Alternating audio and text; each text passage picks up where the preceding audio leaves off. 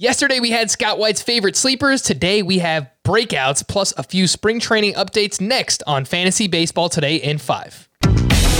Welcome into FBT in 5, a podcast that gets you caught up fast on the fantasy news and advice that you need to know.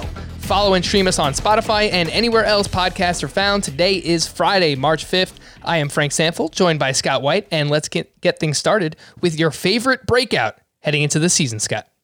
My favorite breakout is one I probably would have called my favorite breakout last year too, and that's Nick Castellanos of the Cincinnati Reds, who had a better year than people think. I mean, in terms of power production, he kind of did break through with 14 home runs in 218 at-bats.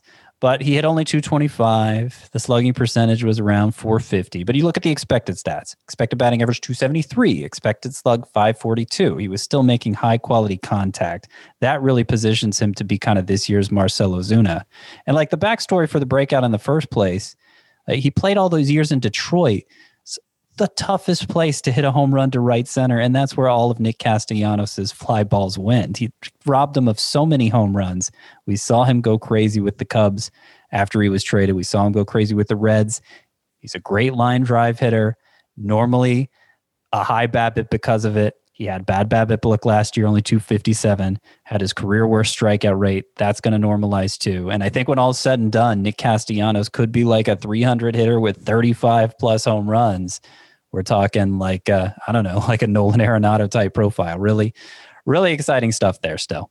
Your words to my ears, Scott. Let's make it happen because I am very excited about Castellanos as well. You mentioned the bad BABIP luck that he had last year. Among 23 qualified hitters with a 25% line drive rate or better, Nick Castellanos' 257 batting average on balls in play was by far the lowest, so I am expecting some positive batting average regression for Nick Castellanos as well.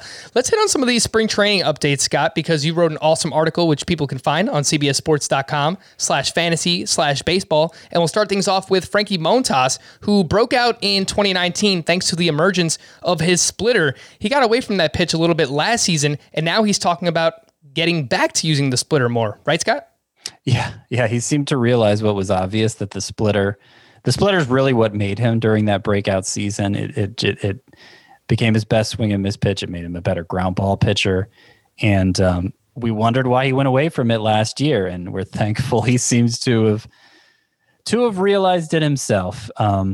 Because I mean, if he gets back to throwing it like he did in 2019, then maybe he'll get back to those numbers, a sub-3 ERA. Looks like a borderline ace.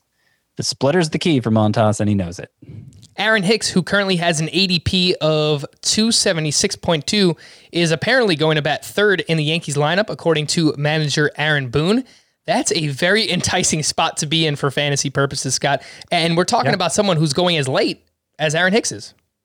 Yeah, really late. And third for the Yankees lineup would mean he's batting behind DJ LeMahieu and Aaron Judge. It would mean he's batting ahead of Giancarlo Stanton and Luke Voit.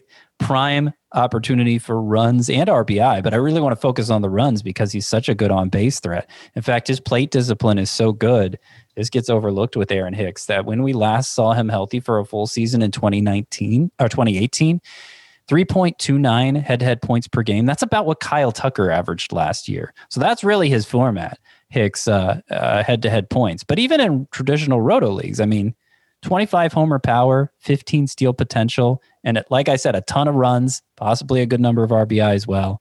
A whole is greater than the sum of the parts guy in that format as well. I mentioned the ADP for Aaron Hicks is all the way down at 276.2. Kyle Tucker, just for example, the ADP is 34.8. So quite a bit of a difference there, especially in a head-to-head points league. Aaron Hicks is a name that you should be paying attention to late in your drafts. For more extensive fantasy baseball coverage, listen to the Fantasy Baseball Today podcast on Spotify, Apple Podcasts, Stitcher, your smart speakers, and anywhere else podcasts are found. And thanks for listening to Fantasy Baseball Today in 5. This is your audio outlet for fantasy news and advice in just 5 minutes. If you enjoyed the pod, please leave a 5-star review on Apple. We'll be back again on Monday morning. Bye-bye.